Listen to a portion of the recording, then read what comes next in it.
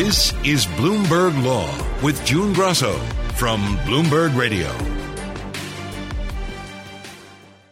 At his confirmation hearing, Judge Merrick Garland, President Joe Biden's nominee for Attorney General, said domestic terrorism is a greater threat than it has been for decades and vowed to prioritize combating extremist violence. We must do everything in the power of the Justice Department to prevent this kind of interference with the policies of American democratic institutions.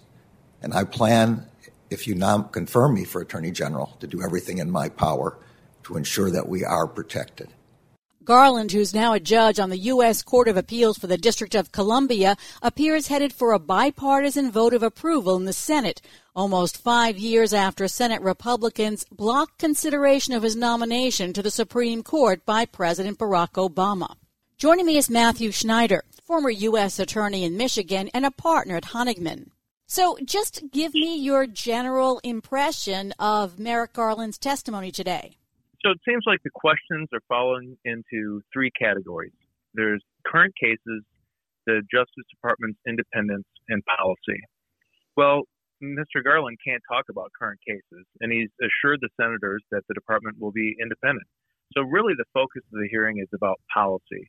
And in general, but more specifically, the focus of the hearing is about what policies will the new Attorney General make that will be different from the previous administration. And this is in a variety of areas: climate change, voting rights, racism, marijuana, all very, very broad topics. He said that his first priority, his first briefing, will be to deal with the attack on the Capitol, and that the attack was not a one-off with regard to domestic terrorism. How much can an Attorney General's commitment make a difference in that regard? Well, in this case, a lot, because there are multiple cases arising out of that incident at the Capitol. Those are all being prosecuted by the Justice Department because the U.S. Justice Department in Washington, D.C. handles both state and federal cases. So whether those cases are charged in any capacity, that's going to be a Justice Department initiative. And if you think about who Merrick Garland is, this is really quite revealing that he began his testimony by talking about the importance of combating domestic terrorism and making that one of his highest priorities. Well, look at him himself. He's already done that. He prosecuted the Oklahoma City bombing case. So this is a good example of why there's really no room for on-the-job training as a new Attorney General. And Merrick Garland is proving that in his confirmation hearing. Over and over again, he said that he will make independent decisions about investigations and prosecutions, and that he wouldn't have taken the job if politics were a part of it. But still, he was asked that question in different forms over and over. Was he not convincing the first 5 or 6 times he said it? I think he was convincing, but each senator wants to ask his or her own questions. And that is a very important question and line of questioning for the senators. And I think they want absolute assurance that that is the case. And he's coming across very convincingly. Now, there was a great deal of questioning from Republicans about whether he would continue specific investigations and politically sensitive cases, the Durham investigation, the Hunter Biden investigation, among them. Did his answer satisfy you? Yes, because as U.S. Attorney, I didn't discuss ongoing cases with the media either. And neither can a nominee for Attorney General. It is the same. You do not discuss those ongoing cases. And look, he isn't in the Justice Department yet. He doesn't even know. He also stated many times, I haven't been briefed on this case. He is not up to speed on them. He really knows about as much in those cases as a normal, ordinary American might glean from reading the newspaper. There was a great deal of questioning from Democrats about the Justice Department that Garland will inherit, one that was criticized for being politicized under Trump and whose staff, according to reporting, has gone through some tumultuous times. What did you get from him about how he'll handle the administration of the Justice Department? I took from that he will be an even hand and he will be fair and he will manage the department very, very well. What didn't really come out in this hearing is when they're talking about the morale of the Justice Department, what didn't come out is what is the Justice Department? The Justice Department is in the U.S. Attorney's offices. The Justice Department is in 93 districts across the country in every single state. Those are where the Justice Department employees are. And the morale in those offices is quite high, and that just didn't come across. You mentioned that they were asking him about policy. How much of the policy is the Attorney General's to make? How much is he following what the administration tells him? And does it depend on the Attorney General?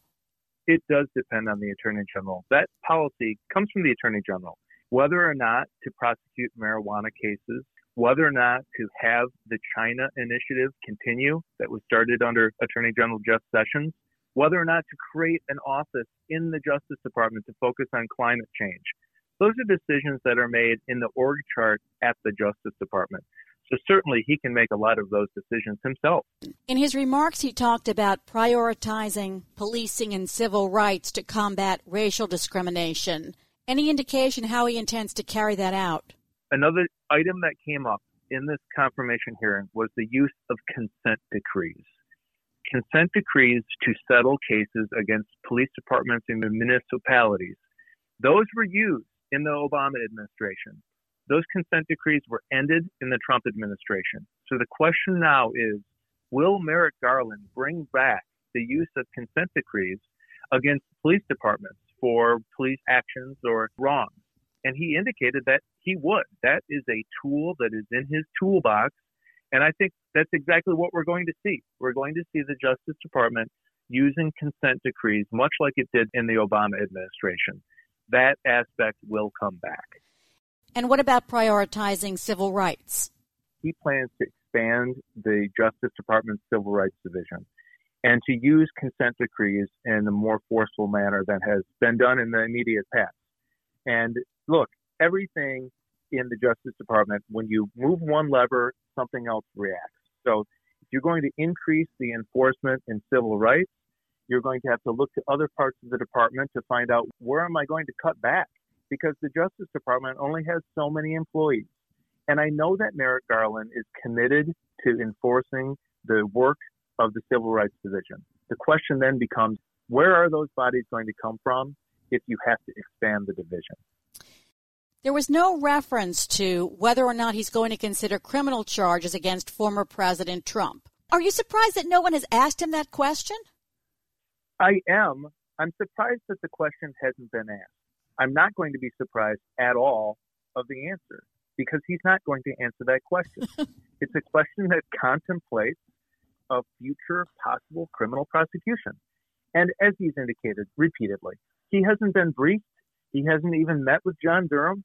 He needs to get into the department, find out what's going on, and then make those decisions after that. Sort of on a personal level with him, do you think a lot of attorneys would give up a federal judgeship, a lifetime appointment, to become the Attorney General, which is such an incredibly hard job? Yes, absolutely. And but why? Well, look, Louis Freeh gave up his job as a federal judge to become the head of the FBI. And I believe he did that because he felt that that was his drive and his purpose in life to advance the ball. And I think Merrick Garland feels the same way. He is looking at a new step in his life. He believes that this is the right thing for him to do. And I think he'll do a fine job at it, as a matter of fact. And so for him, it's not always about your job security. It's about doing what you think is right. Well put. Okay, so now the differences between the Trump administration and the Biden administration are enormous, we envision. What does that mean for the priorities of the Justice Department? You're going to see a lot change in the priorities. And we're talking about the policy here. The use of consent decrees in the Civil Rights Division. The ability to charge people and give discretion to the line assistant U.S. attorneys. Attorney General Ashcroft had his approach, which was less discretion. Eric Holder gave more discretion to the assistant U.S. attorneys. Jeff Sessions was kind of in the middle, but I think you're going to see that Merrick Garland wants to give more discretion to line assistant U.S. attorneys. You'll see different views on how to prosecute corporations. I mean, if you think about it that way, when you were in the Justice Department under President Trump, corporations didn't always have to provide cooperation in an investigation. But in the previous administration under Obama, corporations were expected to cooperate. And I think you're going to see a return to that.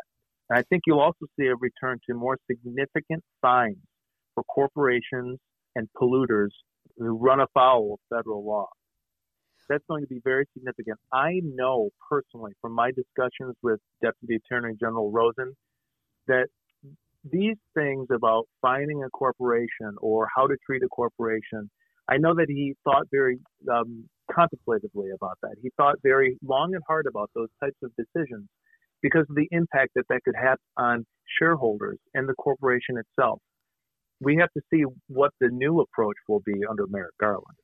If you were advising a corporation, or if you were running a corporation, what would you do? What's your best advice? I would say look at your corporate compliance programs right now, because the President of the United States, Mr. Biden, has said that he will, quote, hold corporate executives personally accountable, including jail time, unquote. And if I were a corporate executive, I would want to make sure that nobody in my company, nobody was committing any federal crimes, engaging in wrongdoing, was polluting, was violating any type of regulation, because the scrutiny is about to come. Does Garland have a say in who the U.S. attorneys are for each district? I mean, how does that work? Not really. I mean, the president will get to select the U.S. attorneys, and that really goes through, oftentimes there will be local committees, and the local U.S. senators will have a lot of impact on that. And then once the U.S. senators decide that they feel comfortable with who the U.S. attorney nominee will be, that candidate will go to the Justice Department and will have an interview with either the Attorney General or the Deputy Attorney General prior to the appointment. But it's usually not that the Attorney General reaches out into the states and finds out who they want the U.S. attorney to be. It's usually the reverse. The states reach out to Washington, D.C. And I know you had a special take on the issue of domestic terrorism. Let's look at where we are kind of in a historical context. Anytime that there is a significant act in American history, often federal law changes. If you look at the rise of the mafia, the Congress decided that they would pass RICO. If you looked at the Oklahoma City bombing, Congress decided to pass enhancements to the anti-terrorism statutes. After September 11, Congress passed the Patriot Act. So now the question is, after the assault on the Capitol on January 6th, what will the Congress respond to? Will they pass additional legislation that really gives us a more firm and usable domestic terrorism law? That is a question that is on the table really for Congress. I know it came up in the context of the hearing, but that's not really a question for the incoming Attorney General. That's a policy choice that the Congress can make, and that is certainly to be covered in the next coming weeks and months. Thanks, Matthew.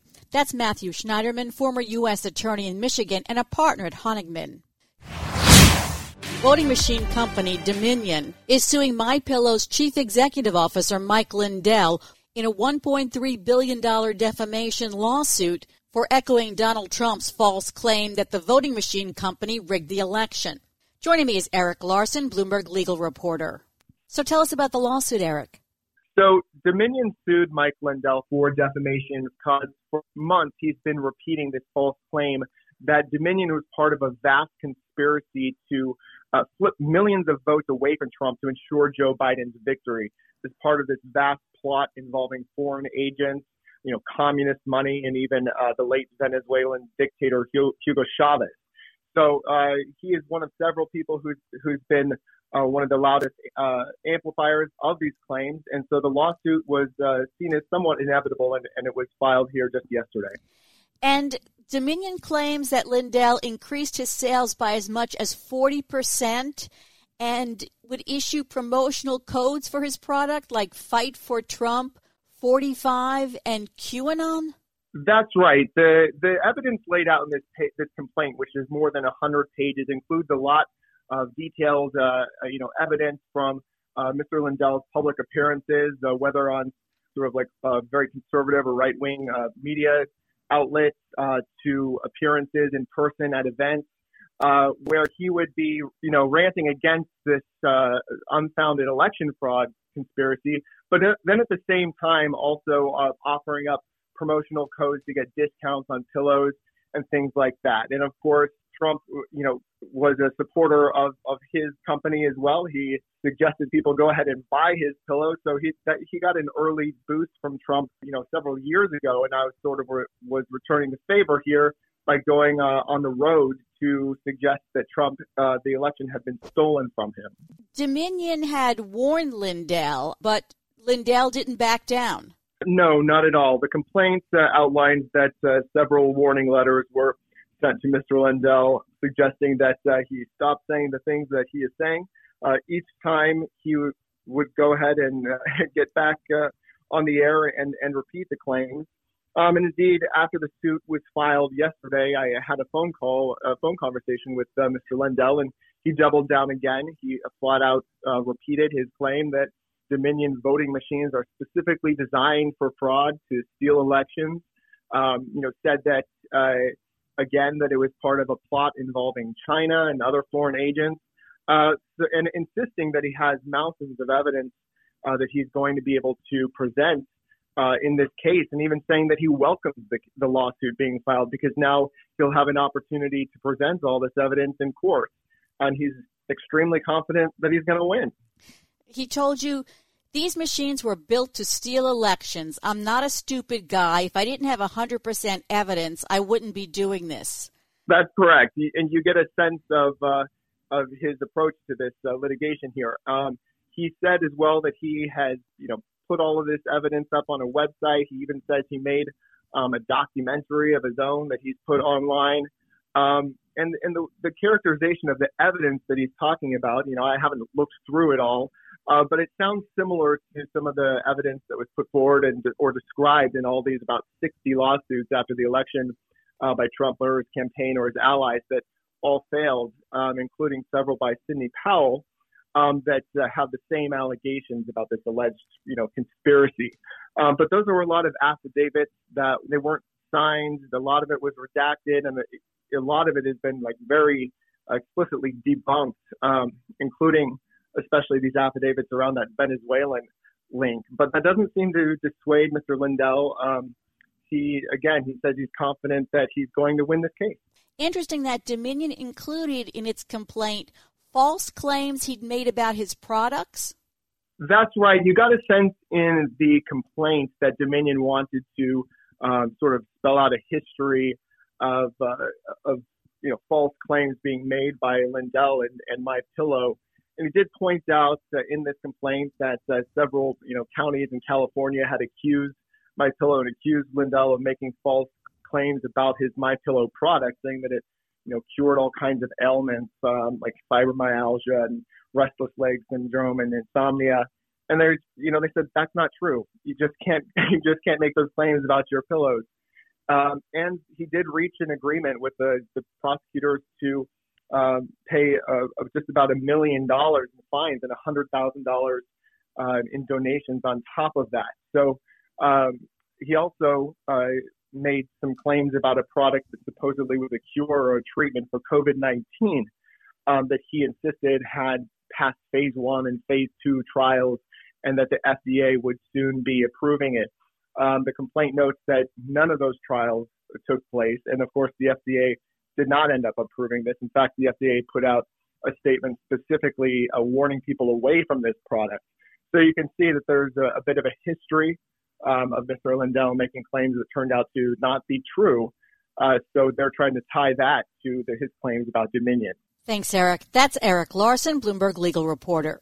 And that's it for this edition of the Bloomberg Law Show. Remember, you can always get the latest legal news on our Bloomberg Law podcast. You can find them on Apple Podcasts, Spotify, and at www.bloomberg.com/podcast/law. I'm June Grasso. Thanks so much for listening. And please tune into the Bloomberg Law Show every weeknight at 10 p.m. Eastern, right here on Bloomberg Radio.